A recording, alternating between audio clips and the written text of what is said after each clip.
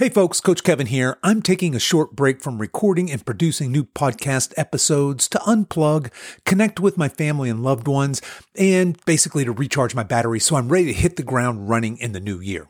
So with that being the case, we have another classic rewind episode today, this one all the way back from March of 2022.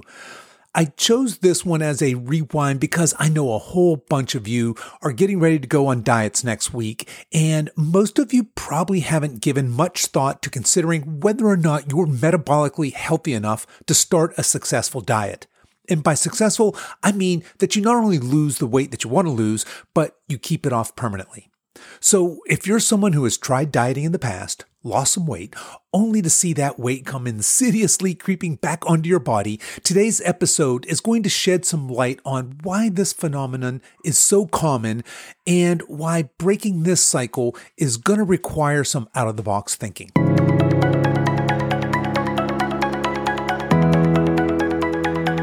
Here's a question for you. Why do we get fat? As Americans, we've gotten heavier and heavier over the past century, and disease rates have skyrocketed. And there's many theories for this. We're eating too much fat. We're eating too many carbs. We're eating in excess of sugar. So is it our lifestyle or our diet that's to blame? Or could there be a single common cause that explains the sharp increase in not only obesity, but conditions as disparate as heart disease, cancer, and dementia? My guest today reveals the surprising science behind why we gain weight and how we can prevent and reverse it.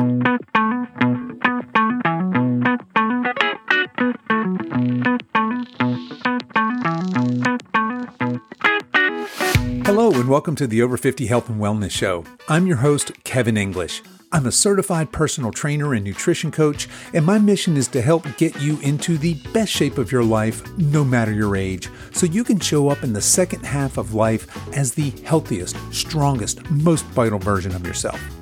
We have a great show for you today. Dr. Richard Johnson is here, and he's going to tell us why nature wants us to be fat and what we can do to fight back. But before we get to today's episode, I want to tell you about an exciting giveaway promotion that I'm running this week. I'm giving one lucky person 6 months of one-on-one personal training and nutrition coaching absolutely free. This is a $1,500 value, and it can be yours at zero cost. All you need to do to enter is fill out a brief form telling me why you'd like to win. And in addition, I'll be offering 5 runners-up a 50% off of this training package as well. The winner will be announced this Monday, March 21st, 2022. So if you're listening to this podcast before that date, it's not too late to apply. Probably the easiest way to enter is go to my private Facebook group called the Over 50 Lean Body Blueprint and apply there. But you could also shoot me an email at coach@silveredgefitness.com and I'll reply with a link to enter. And I'll drop all of that info into the show notes, which you can find over at silveredgefitness.com/episode 111. Okay, enough of that. Let's get on with today's show.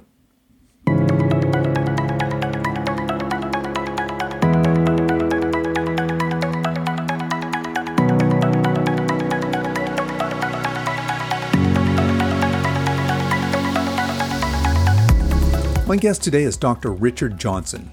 Dr. Johnson is a professor of medicine at the University of Colorado and is a clinician, an educator, and a researcher. For more than 20 years, he has led research on the cause of obesity and diabetes with a special interest in the role of sugar, especially fructose. His research has been highly cited, published in top medical journals, and supported by grants from the National Institutes of Health. He's the author of The Sugar Fix and The Fat Switch, and his latest work is a book titled Nature Wants Us to Be Fat, and this book contains state-of-the-art discoveries on the cause of obesity as well as potential cures. I started our interview by asking Dr. Johnson how he got interested in medicine and eventually nutritional science. Well, originally I liked history and anthropology. I thought I was going to be an archaeologist. But my father was in academic medicine and loved research and loved biology, and I liked biology too. And he really tried to persuade me to go to medical school. And after I went to medical school, I knew I wanted to be a professor and do research. And because although I love clinical care, I just too curious. I'm a really curious person. When people would come in with their diseases, I wanted to not only treat them, but I wanted to understand why they were getting their diseases. And so very early on, I got into research. I've been doing that for 25 plus years. And it started in the field of kidney disease because that was my specialty. But it took me out of, I started studying high blood pressure. High blood pressure involves the kidney, but high blood pressure is also associated with obesity. And before I know it, I was really studying not just high blood pressure and kidney disease, but also obesity and diabetes. And I was always interested in the big questions. I really didn't want to know about how this hormone bound to this receptor. I wanted to really understand, why are people getting obesity? Why are people getting diabetes?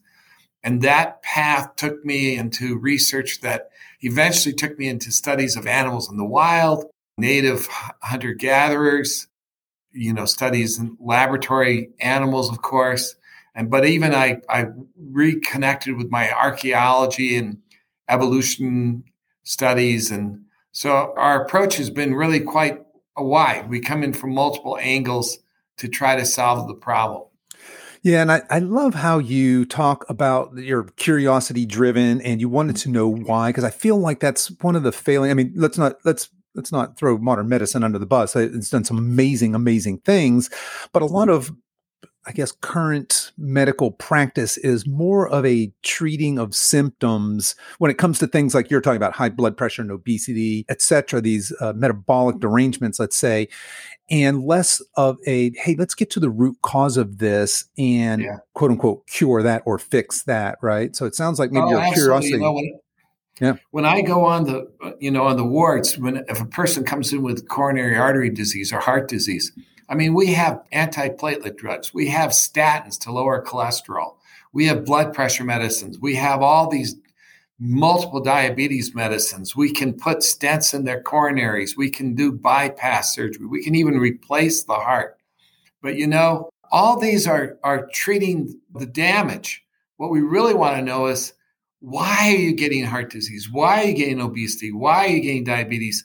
And all these conditions are so commonly connected to each other. So a person will come in and you can just rattle off 10 diseases that are all connected: diabetes, fatty liver, high blood pressure, kidney disease. And so it was obvious that there's something driving this. And so my history interest, whenever I read about a disease, I go back in the literature to the farthest back you can go, the first reports. And, like obesity and diabetes and high blood pressure, they were rare in 1900. They were rare. 1 in 30 people were obese back then. 1 in 50,000 people had diabetes back then. I mean, that is ridiculous. Yeah. Today, if you go to Samoa, 40% of the population of the adults are diabetic. So, I mean, it's just what happened and why. And we can treat all these. God, we're good at treating diabetes now, but we're not good at preventing diabetes. And so what we need to do is to figure that out. And so that was always where my focus was. What is the cause of these things? Yeah, that's interesting that you say we're good at treating these things, right? So our medical expenses are through the roof at historic highs and are rising all the time, but yet we're getting sicker with every day that passes, right? So why? And that's the $1 million question. And you had mentioned that these things often come together, right? We're going to talk a lot about obesity, but obesity is very commonly associated with high blood pressure and type 2 diabetes and what do we say, fatty liver disease, kidney disease, all these other cofactors, right? What's going on? Why was that 100 years ago not so prevalent and now it's spreading like wildfire? The world kind of went through, scientists kind of went through some transitions there. So way back when, in like 1900, when these diseases were first being really recognized to becoming more common. They started increasing around 1900. By 1929 or so, 1930, heart cardiologists were forming the American Cardiology Society. I mean, heart disease used to be so rare, there weren't really many cardiologists, and because they didn't need to be. But, so when they first started looking at this, actually, there were these early reports that it was sugar. And there was a study in 1905 when diabetes started to appear, they realized that it was linked with sugar intake. And there was a famous guy, the New York City Health Commissioner, who really did this incredible study linking diabetes and obesity with sugar intake way, way back from about 1880 to 1920. And he really made a convincing case it was sugar. And even Frederick Banting, who discovered insulin, thought the cause of type 2 diabetes was sugar, refined sugar. But then around in the 1920s, there was a very famous physician based in Boston. And he said, hey, you know what? It's not sugar. People are just eating too much. They're exercising too little. And he coined the term overnutrition. And his name was Joslin, of the famous Joslin Clinic these days. And it sort of made sense. I mean, a lot of people were eating a lot more food. Food was more available. Everyone was eating bigger plates. They were exercising less. Now they had cars. They had escalators and elevators. And so it made sense that if you eat too much and you exercise too little, it's math. It's a simple math equation. It's, too much in, too little out. You're going to accumulate calories, and it's going to accumulate as fat. So that was leading thought for what caused obesity till like 1995 or 2000. And then there was a big breakthrough. There was a guy named Friedman, and he knocked out a gene in a mouse I think it was sort of by accident. And the mouse became hugely fat. And seemed like there's a gene that controls fat. And this fat gene turned out to be leptin. And this is a hormone that's produced by fat cells. And when it goes up, it tells you that you're full. So you quit eating. So like if you're eating, there's this kind of leptin signal to the brain says, okay, you've eaten enough. You don't need to eat anymore. And that's it. So when he knocked it out, when there's no leptin, the animal continues to be hungry. And instead of regulating its weight, it just continues to eat more and more and more until it gets super fat. And, there were these studies back then that showed that like animals in the wild, they regulate their weight really tightly. And if you force fed them, they would gain weight if you force fed them. But then if you stopped, they would go right back to their weight. If you fasted them, they would lose weight. And then if you stopped, they'd go back to their weight. So there was all this stuff suggesting that animals regulate weight. And there was even some studies in people way, way back when suggesting that we tend to regulate our weight. And, certainly when you're young, it seems like it's hard to gain weight. You can eat all the bad food, drink the soft drinks, and it seems like you're invincible. I think almost everybody has a period of time in their life when they think they're invincible. And then at some point it changes with each person when they realize that there's something going on and they can gain weight easily. But anyway, the leptin became the recognition that there was a hormone that controlled your food intake. And then it was shown that people who are overweight tend not to respond to leptin very well. So they tend to be what we call leptin resistant. And that kind of opened up the idea that maybe it wasn't just our choice that we were eating too much and exercising too little, but maybe we were actually persistently hungry. And the reason why people we eat larger plates of food isn't because the restaurants are trying to entice us, but they don't want us to leave unhappy. Right. So they give you more food. And so there was kind of this shift from obesity being a behavioral disorder, which would be easy to correct, right? Just don't eat as much, exercise more. But that didn't really work long-term very well. But if it's a biologic problem, you understand why it doesn't work, because your willpower can work for a while. But if there's a biology telling you want to eat and there's a biology telling you to sit in the chair, that's harder to fight. So what happened is around 2000, we began to realize that it wasn't just a behavioral problem, that there was a biology, there was something driving it. And our work we kind of got excited when we started realizing that animals will purposely gain fat at certain times of the year when they know they need to carry fat. So fat isn't always bad. Fat can be, a source of calories. I mean, so if you don't have food and you're fat, you're going to live longer than if you don't have fat. So fat can be good, and animals in the wild like that. So, when they're preparing to hibernate, they'll suddenly double their weight, or if they're going to nest, or if they're going to go on a long distance flight. So there are all these different things that animals do. And when we realized it, what we realized is that it was like a switch that, most of the summer, the animal's tightly regulated, its weight's fine, it can eat more one day and less the next.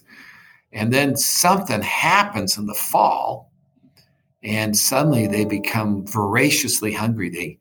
The bear will suddenly gain 8 to 10 pounds extra a day. Wow. Yeah. Can you imagine gaining 10 pounds a day? Think That's how much. That's a lot of eating. Yeah. they can eat 20,000 calories in one day. Wow. And they will increase their weight by 50%. So if you're a bear, think about how much weight that is in just a couple months.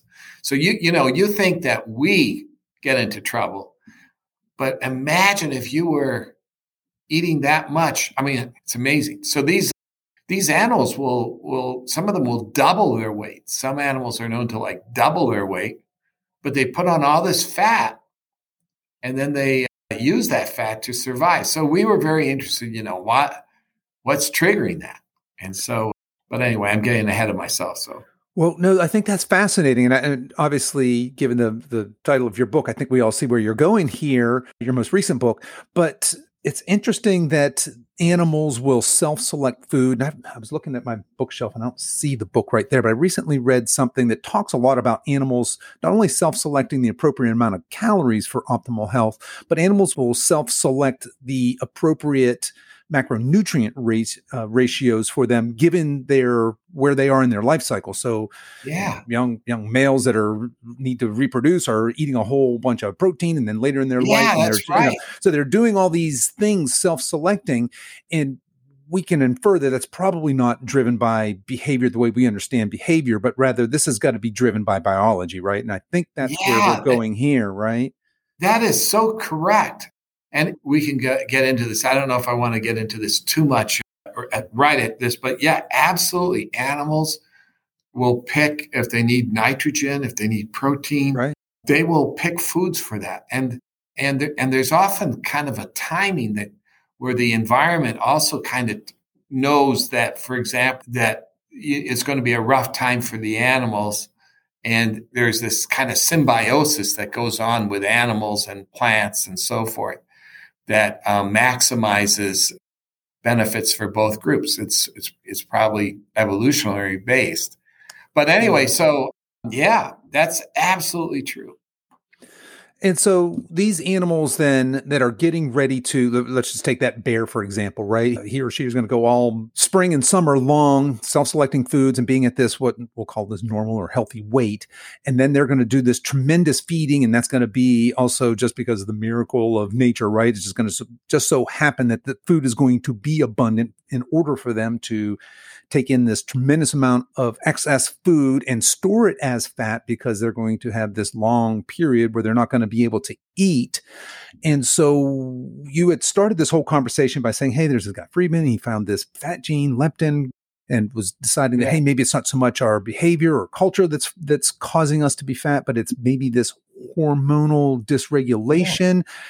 What's happening here? What's going on with these animals? Well, like for the bear, when it starts eating, it actually suddenly becomes resistant to leptin. And you can actually, so the way you show that is you inject an animal with leptin.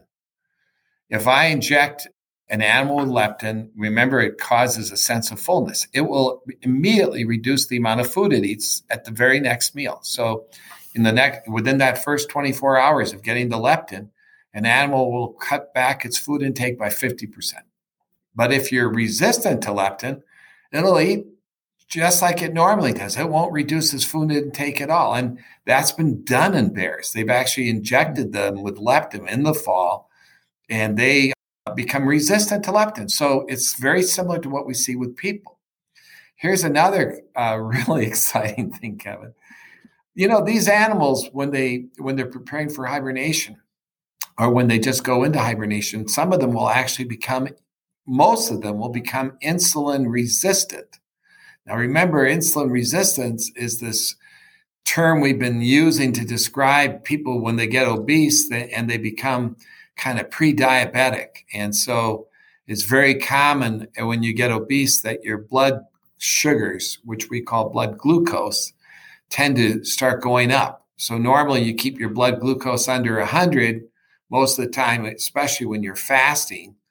And it'll start drifting up when you become insulin resistant. And then when it gets real high, it becomes diabetes. And that's like a bad thing because diabetes causes eye disease and heart disease and kidney disease.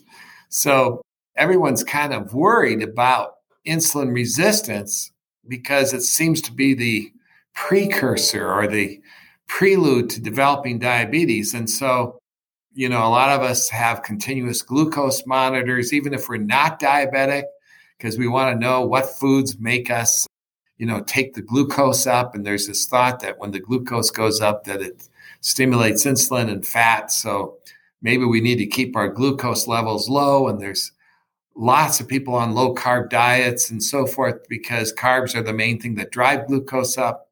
But these animals become insulin resistant. And it turns out that insulin resistance is also a survival benefit. So fat is a survival benefit if you don't have food.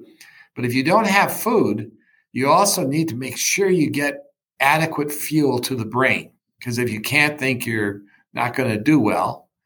And so the brain prefers glucose as its fuel normally.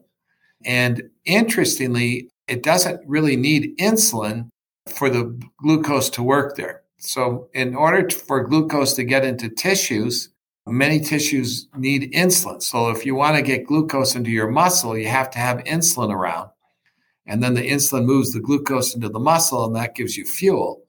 But if you become insulin resistant, then less glucose can go into the muscle, so there's more to go to the brain. So it's basically a way to shunt the glucose so that more of it goes to the brain than to the muscle, which is what you want to do if you don't have enough food. So insulin resistance turns out to be, a good guy at this stage. You don't want it. We don't really want it because we have food 24 hours, 7. We don't have, so our problem is not food scarcity, right? Our problem is food abundance, not scarcity. Yeah, absolutely. We don't want, totally right, Kevin. We don't want to be insulin resistant, but if you're in the wild, it is. And so what's happened is we've carried over these survival things, and we've learned how to turn on leptin resistance, and we've learned how, we're eating too much and we're exercising too little, but we're also triggering a switch, like a biologic switch that is preparing us for food shortage, but there is no food shortage. And so it turns out that this switch involves a lot of other things. It isn't just putting on fat and insulin resistance, but our blood pressure goes up to help us survive by keeping our circulation strong. And there's fat that goes up in our blood and in our liver because that's another source for calories. And, there's a lot of things that go on. We start foraging. One interesting thing about energy balance, which I know that you really like energy balance, is that when you trigger this switch, you can still maintain a fair amount of energy while you're foraging for food. So when you're active, your energy is actually maintained. Where the energy drops is when you're resting. And so resting energy metabolism decreases with the switch. So animals will tend to, like if you induce the switch in mice, they'll get really, really fat and they'll be inactive and kind of just sit there and not move much when they're not doing things. But if you get them to run, they'll still run. It's just that they don't want to lose their ability to forage for food, so they maintain their metabolism for that, but they do want to rest more and lower their heart rates and everything to slow their metabolism when they're not foraging for food. This way they can reduce their energy needs, but they still can find the food if they need it. Let's pick this apart for just a minute here, because what I hear you saying is that ancestrally for people or in animals, we might see that there's this survival switch, which has these survivability benefits, right? And for ancient humans, that would have been a very important part of survivability for us. And what you're saying is that it would be preferable for my body to store fat and for my metabolic rate to be lower, right? So I'm not burning so much calories at rest. But it seems to me that now, today, given our exact opposite environment, right? I don't need to forage for food. I don't need to go to a long trek to hunt something or to get these berries that are in season, 100 miles over there that I have to go there in that month to go get those things.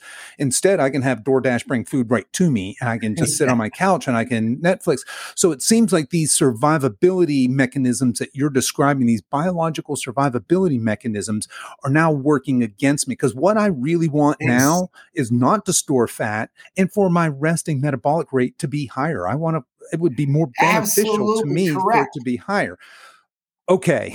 So yeah, you got it 100% correct. So what happened was, this was a very basic survival mechanism that's ingrained in us and actually was helpful to us in the past.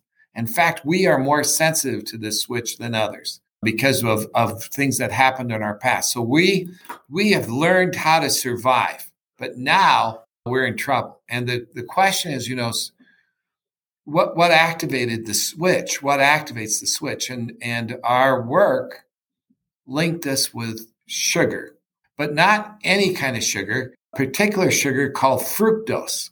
So fructose is the sugar in honey.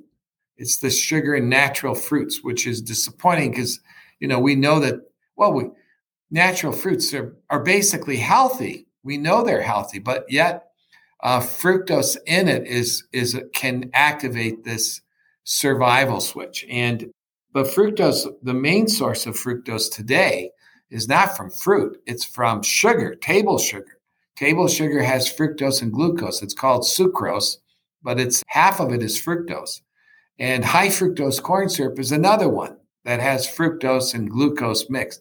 And these added sugars are the main source of dietary fructose. And when you give fructose to animals, they develop this switch. It activates the switch. And it turns out that that's also, how hibernating animals, a lot of them will use fruit as a way to become fat. But they don't eat a couple fruit like we do. They eat hundreds of fruits. They're going to gorge. Yeah. They're going to gorge on it. They eat thousands of berries in a day. A bear will, or the orangutan will eat 100 mango-like fruit, at one setting. It's an amazing thing. So and when they eat that much sugar, it activates the switch. And we figured out how that works.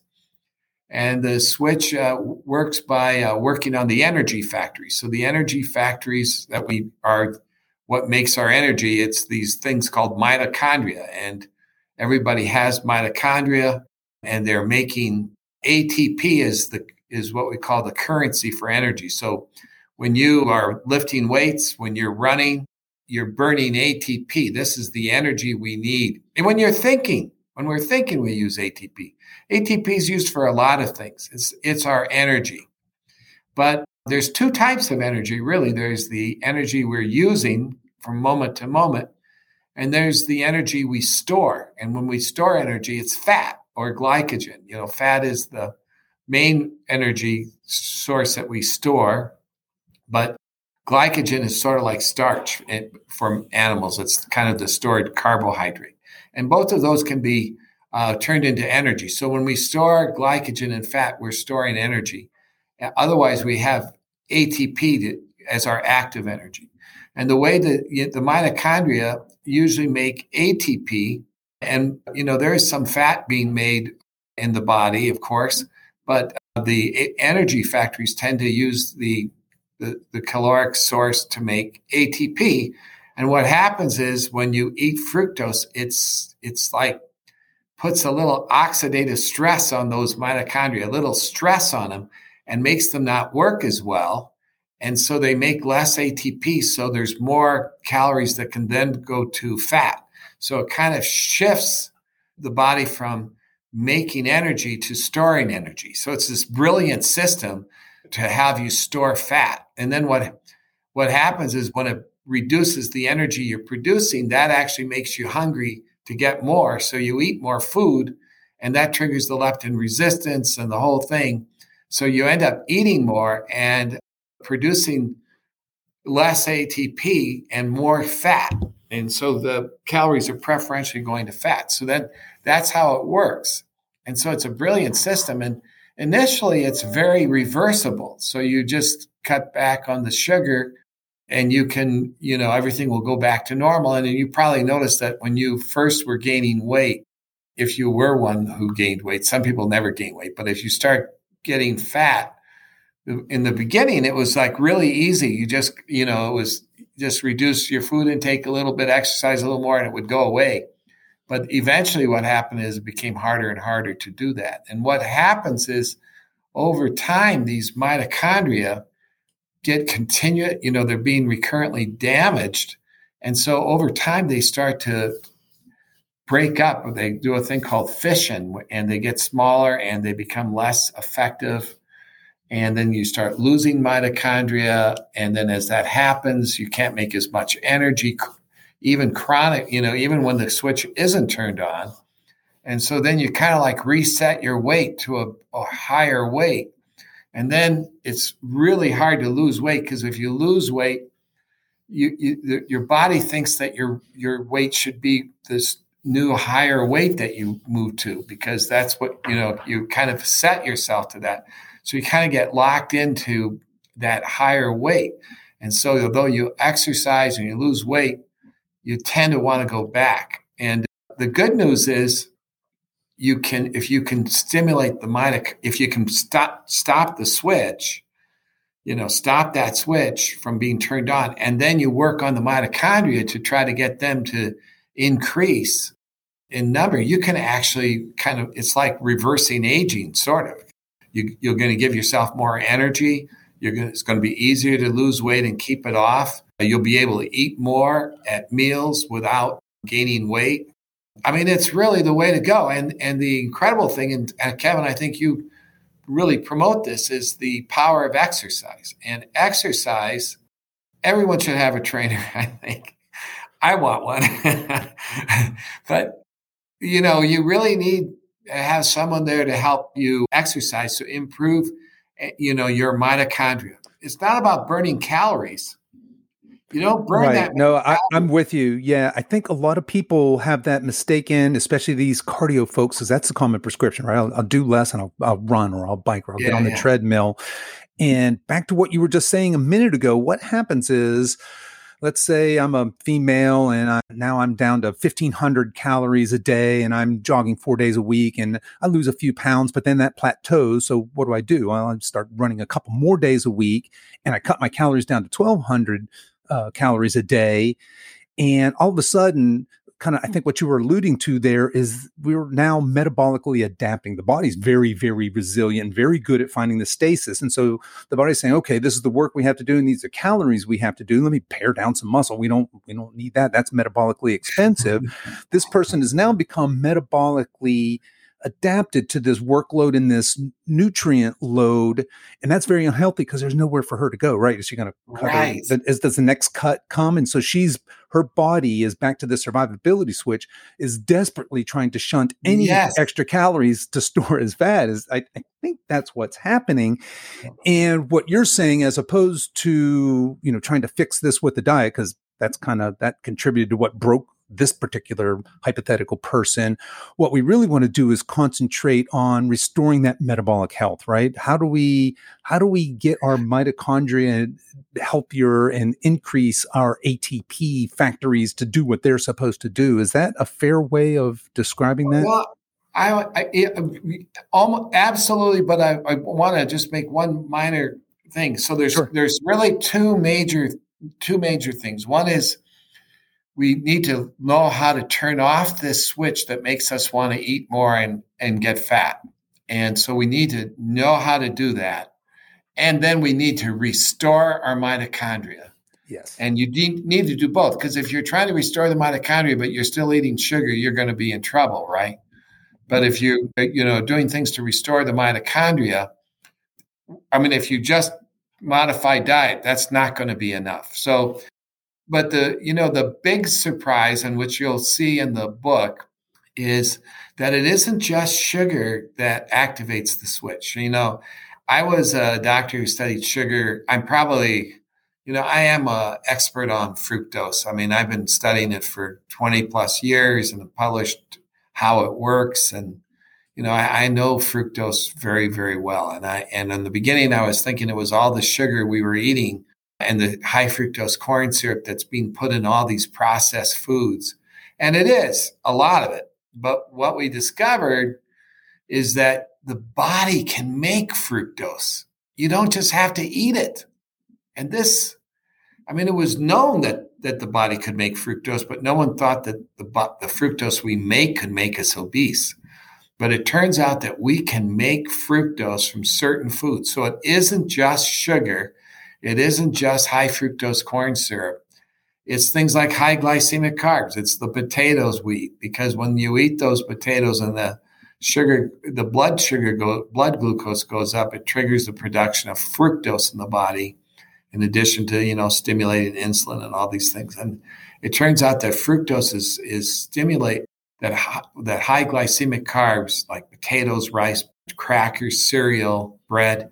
They are another major source that can trigger this survival switch. And the other thing is that this is surprising, but mild dehydration is another major way to stimulate sugar production or fructose production in the body. And it turns out that, one way you can get dehydrated is not drinking enough water. But the other way is to eat salt. When you eat salt, you actually create a type of dehydration. And that also seems to generate fructose in the body. It's a slower process. It's not like you're going to eat salt and become overweight super fast. But in animals, it takes about twice as long as it does for sugar. So sugar is like the king penguin. It's the one that really drives obesity. But you can do it with high salty foods without sugar. Just giving salty foods will do it, but it takes a longer time. So anyway, so when we learned this, so the book talks about the different kinds of foods that activate the switch, foods that don't, and then how to repair those mitochondria, which is really where exercise has its greatest role. It's not to burn calories as much as it is to increase our ability to produce energy. And exercise is the best approach. And it's certain types of exercise, right? It's more like this zone 2 exercise. Yeah, I think I have found that, and I don't know if you're familiar with the work of Dr. Gabrielle Lyon. She's really big on the muscle-centric medicine front. And one of the things she says quite often is we have less of a health problem with being overly fat than we do with being underly muscled. And this specifically, she's speaking to aging population. And to her point, is that type 2 muscle fiber is very metabolically expensive, and we lose it preferentially over that type 1 muscle type fiber that you might find in, say, somebody who does very healthy things like going for walks and bike rides and things that they should be doing. But when we lose that, when we stop strength training and doing some sort of resistance training, especially as we age, we lose these type 2 muscle fibers that I think go a long way towards this metabolic health that you're talking about, right? This absolutely. Restoring of the, yeah. Yeah, I would agree with her. And the other thing so currently I'm studying muscle wasting, and especially in kidney disease, but muscle wasting is also a problem as we get older. Yep. And it turns out that this switch has a role in muscle wasting. It's a slightly different switch, but it's very, very, it's the same principle. And actually insulin resistance seems to be playing a role in muscle wasting, especially in the patients with kidney disease. And so we've got to do everything to try to keep muscle strong. And all those things that you're talking about are ways to go. But also we do need to block this switch that can lead to insulin resistance and so forth. So insulin resistance is bad for muscle, and it's bad for obesity is bad primarily because of the insulin resistance effects on making the muscle smaller. So if you take an animal, for example, there's a mouse that doesn't respond to leptin. We talked about leptin as being this hormone that controls satiety. When you knock out leptin, these animals become huge. They become really fat, but not only do they become fat, but their muscle becomes actually it decreases compared to what a normal mouse has. So even though they have all this extra weight to carry, their muscle doesn't actually increase appropriately.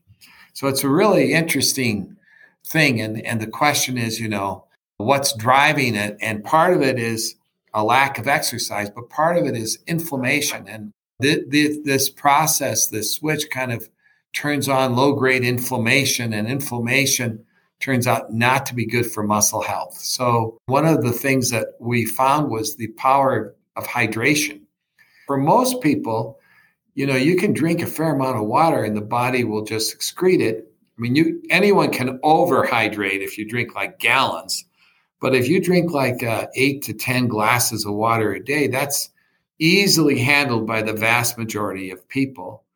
And what's really interesting is I mentioned that dehydration is involved in obesity. And there's some studies that show that people who are obese can be 12 times more likely to be dehydrated than a lean person.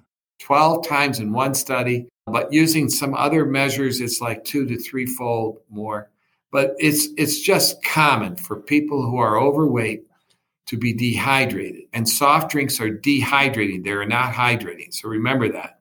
And so what you need to simply do is drink more water. And in our animals, if we hydrate them, we can reduce obesity simply by giving them water. And probably you need to have like 3 liters of water a day might be a good number to aim at. But it's so simple.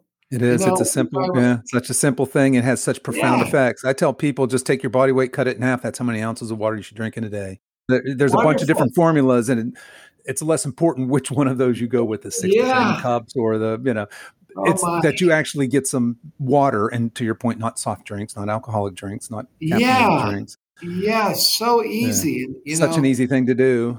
But we say it is, but why is it such a problem? I have a couple ideas about that. One is, first off, you just got to make sure you have a glass of water at every meal. And what I find is that there's a lot of people who get a glass of water and they just let it sit there and they eat their meal and they forget about the water. So here's the rule I would recommend. You're not allowed to eat a bite of food until you drink that whole glass of water. Yep, there you go. Yeah. And that way you ensure that you're going to drink it, and then try to drink between meals and so forth. But every time you have a food, get a glass of water and force yourself to drink it, even if you don't want to. It'll make you feel better. It will help you. And it has benefits. It has tangible benefits. We've published in very, very good journals. It used to be thought that hydration was kind of like a tale that people tell each other, and that got into the literature as kind of a myth. And in fact, there was even an op-ed in New York Times saying, hydrating with water is a myth. It's not a myth.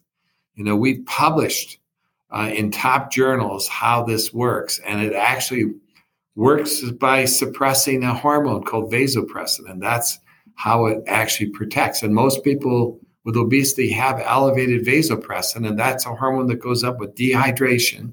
And if you reduce that, you can reduce the risk for developing obesity and diabetes. So it's real. Yeah, no, I'm with you 100%. There are a few levers that are fairly easy to make everything better in your life. Hydration clearly is one of them. Getting rid of processed and especially the ultra processed foods, absolutely another one. And improving your sleep. If you just did those three things, you'd be so far ahead of everyone else. Now, I want to kind of tie all this together. We just talked about a whole bunch of things here. But before we do that, let's talk about the role of stress and chronic stress. We talked about this survivability switch, and we've talked about oxidative stress. We've talked about doing mitochondrial damage. Where does stress, because let's face it, once upon a time, stress was a good thing, right? If our ancestors were out somewhere and a scary thing happened, we needed to be able to physically respond to that in either a fight or a flight, right? And today our stress is more traffic and boss and family and all these other things. And it's a chronic stress, and it's no longer serving us from a health perspective. What's your take on stress and specifically with metabolic health?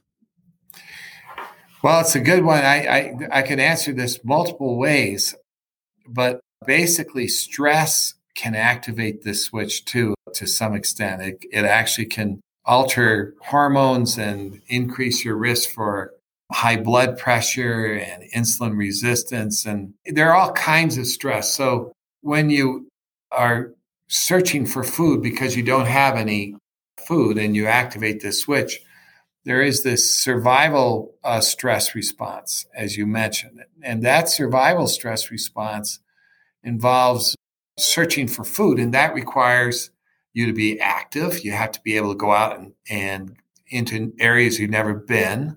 So it's a little bit dangerous, and you have to be bold, and you have to be willing to, it's sort of like novelty seeking. You can't deliberate on anything very quickly because you got to find that food. So you can't like concentrate on one area. You have to like be looking in all directions at all times. And so this kind of behavioral pattern, it can be a great thing. It's, the explorers, the adventurers, going into the world to areas unknown, it's sort of a positive thing to be able to have that. You have to be brave and be able to fight if you have to. I mean, it's sort of something that we would applaud to. We see movies where we like these characters when they do that. But if you keep activating that pathway where you're continuously doing that, what happens is your personality starts to get locked in, where you start now you when you're looking, you can't concentrate very well because you're like looking everywhere. We call that ADHD, hyperactivity and difficulty concentrating.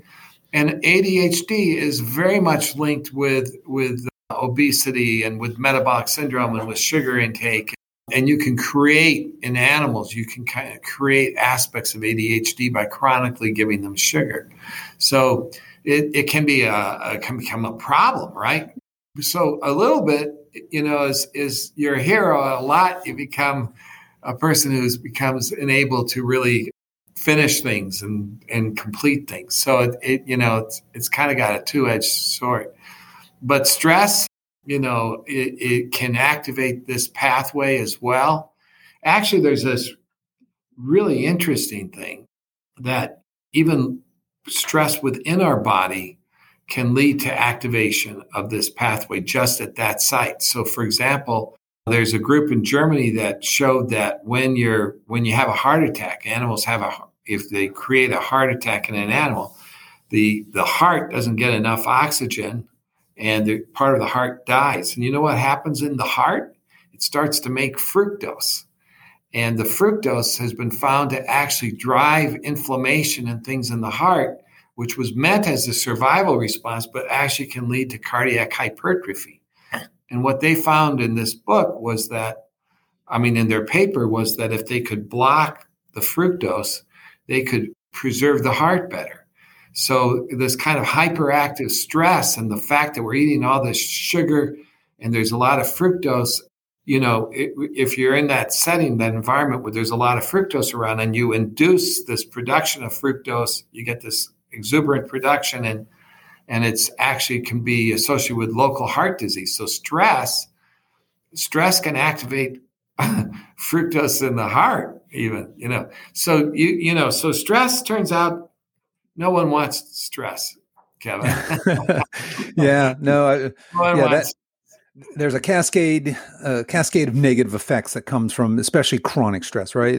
Obviously, our bodies were designed to have a stress response for survivability, but much like the nutrition stuff we talked about, most of us don't need that in our day-to-day life, and that's not where our stress is coming from. It's not from a physical threat to ourselves.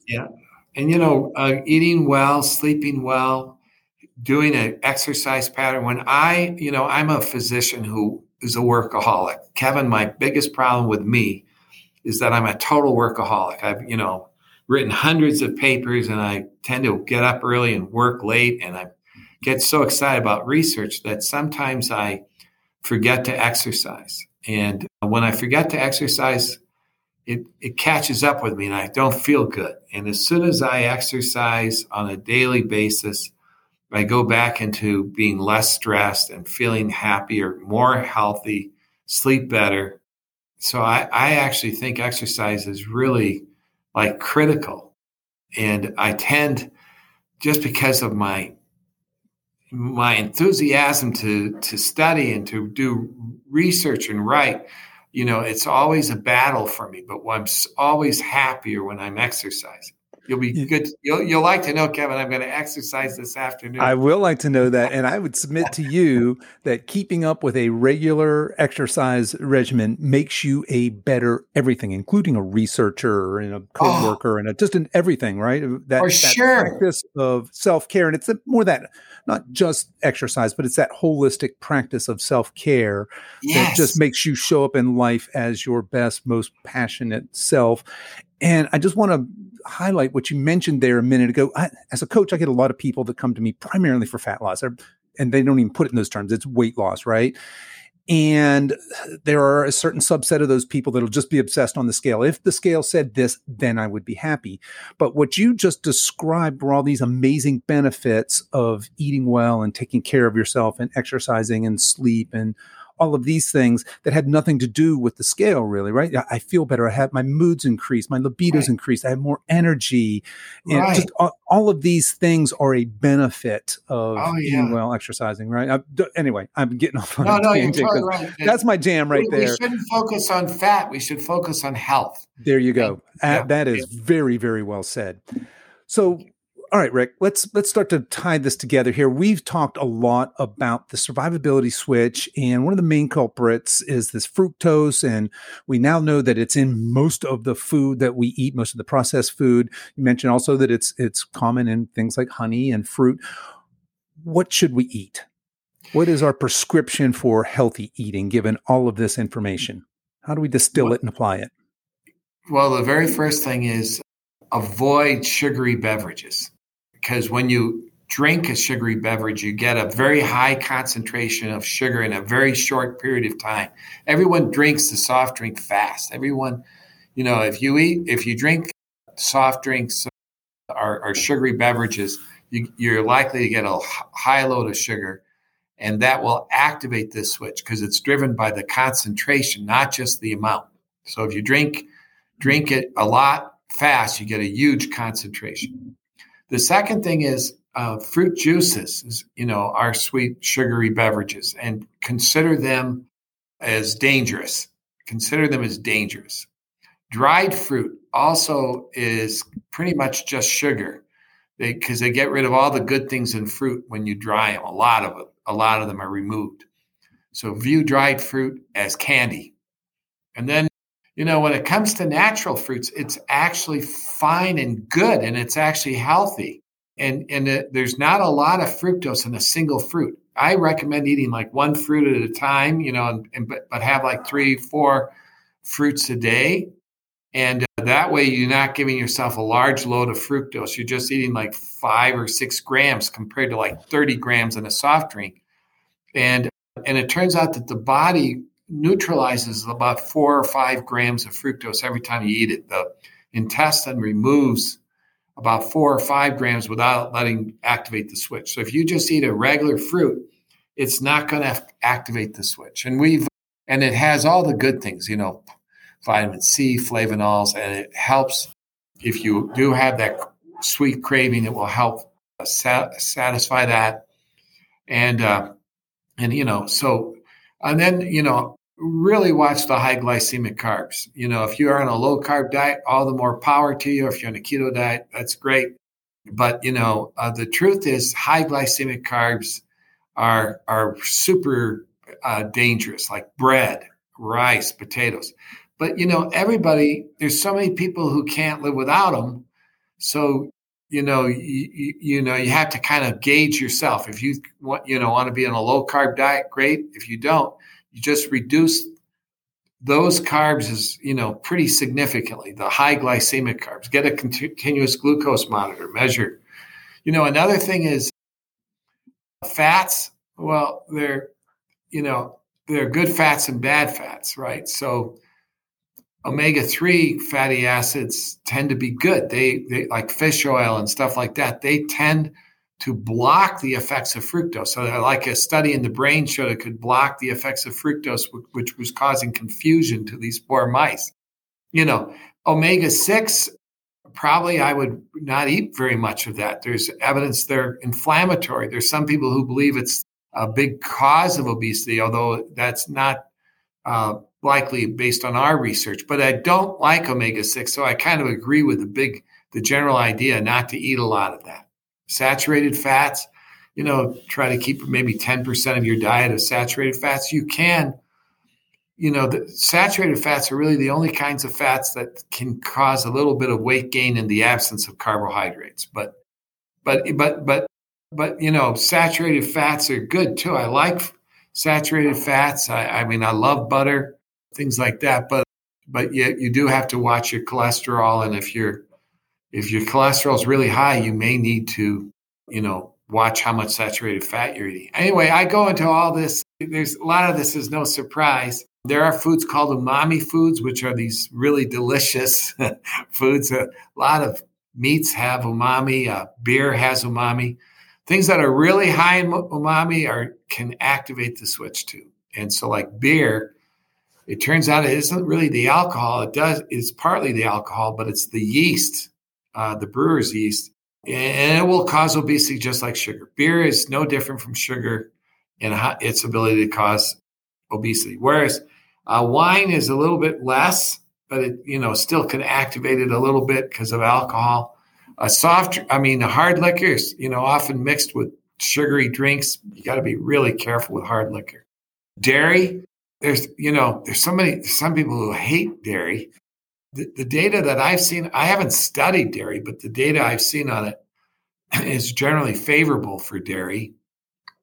And there's some evidence that, milk is good. And, I realize not everybody feels that way. But in my book, I explain why I think this and so forth. But yeah, and water.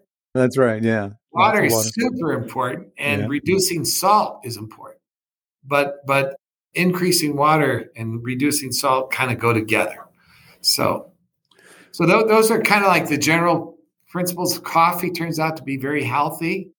I know people don't believe it. As long as you're not dumping sugar in it, I suppose. Yeah, right? You're not dumping sugar. And some people will get a blood pressure may go up with coffee, if you're not a big coffee drinker. But people who drink a lot of coffee, they lose that blood pressure response to coffee. So they don't get that rise in blood pressure with coffee. I'm a coffee drinker because I'm a doctor who spends a long time at work, and so I love coffee, and I know it does not affect my blood pressure. Okay. So there you have it, folks. And if you want all the details, the book is Nature Wants Us to Be Fat: The Surprising Science Behind Why We Gain Weight and How We Can Prevent and Reverse It. So that is out now. Is that correct? People yes, go to Amazon and grab that. Fantastic. All right. Well, I also have a website if you guys want. It's called drrichardjohnson.com, drrichardjohnson.com. And it has lots of little tidbits in there too. And folks, I'll make sure I get all of that into the show notes for this, so you can find that there. Well, Rick, as we're wrapping up today, what's next for you? What's on the horizon? Well, I mean, I'm continuing to do research. One of the areas we're interested in is the role of this pathway in aging, and also the role of this pathway in dementia. So I'm very interested in pursuing more research in this area. We also think it could be involved in a disease in pregnancy called preeclampsia. And so there's a number of additional areas that I want to study. And so I'm keeping myself busy. All right. And then, folks, if they want to connect with you, you've already given the website, this Dr. Richard Johnson, right? drrichardjohnson.com. And are you also on any social media platforms? Do you have a Facebook presence? Yes, I do have an Instagram and Twitter accounts. So the Instagram is Richard J. Johnson. Or no, I'm sorry, it's Dr. Richard J. Johnson. And my Twitter account, I'll have to give you the information. Okay, no worries. I'll get all that. And again, folks, you can find that in the show notes to this, so you can look for that there. And then, Rick, I just want to thank you so much for coming on the show today and sharing not only your wisdom and your knowledge, but obviously you're so passionate about this. Thank you for sharing your passion for this subject. And I just encourage you to keep up the great work. Thank you. And Kevin, you're quite passionate too. I really appreciate what you're doing and trying to improve and help people with their health. Thank you.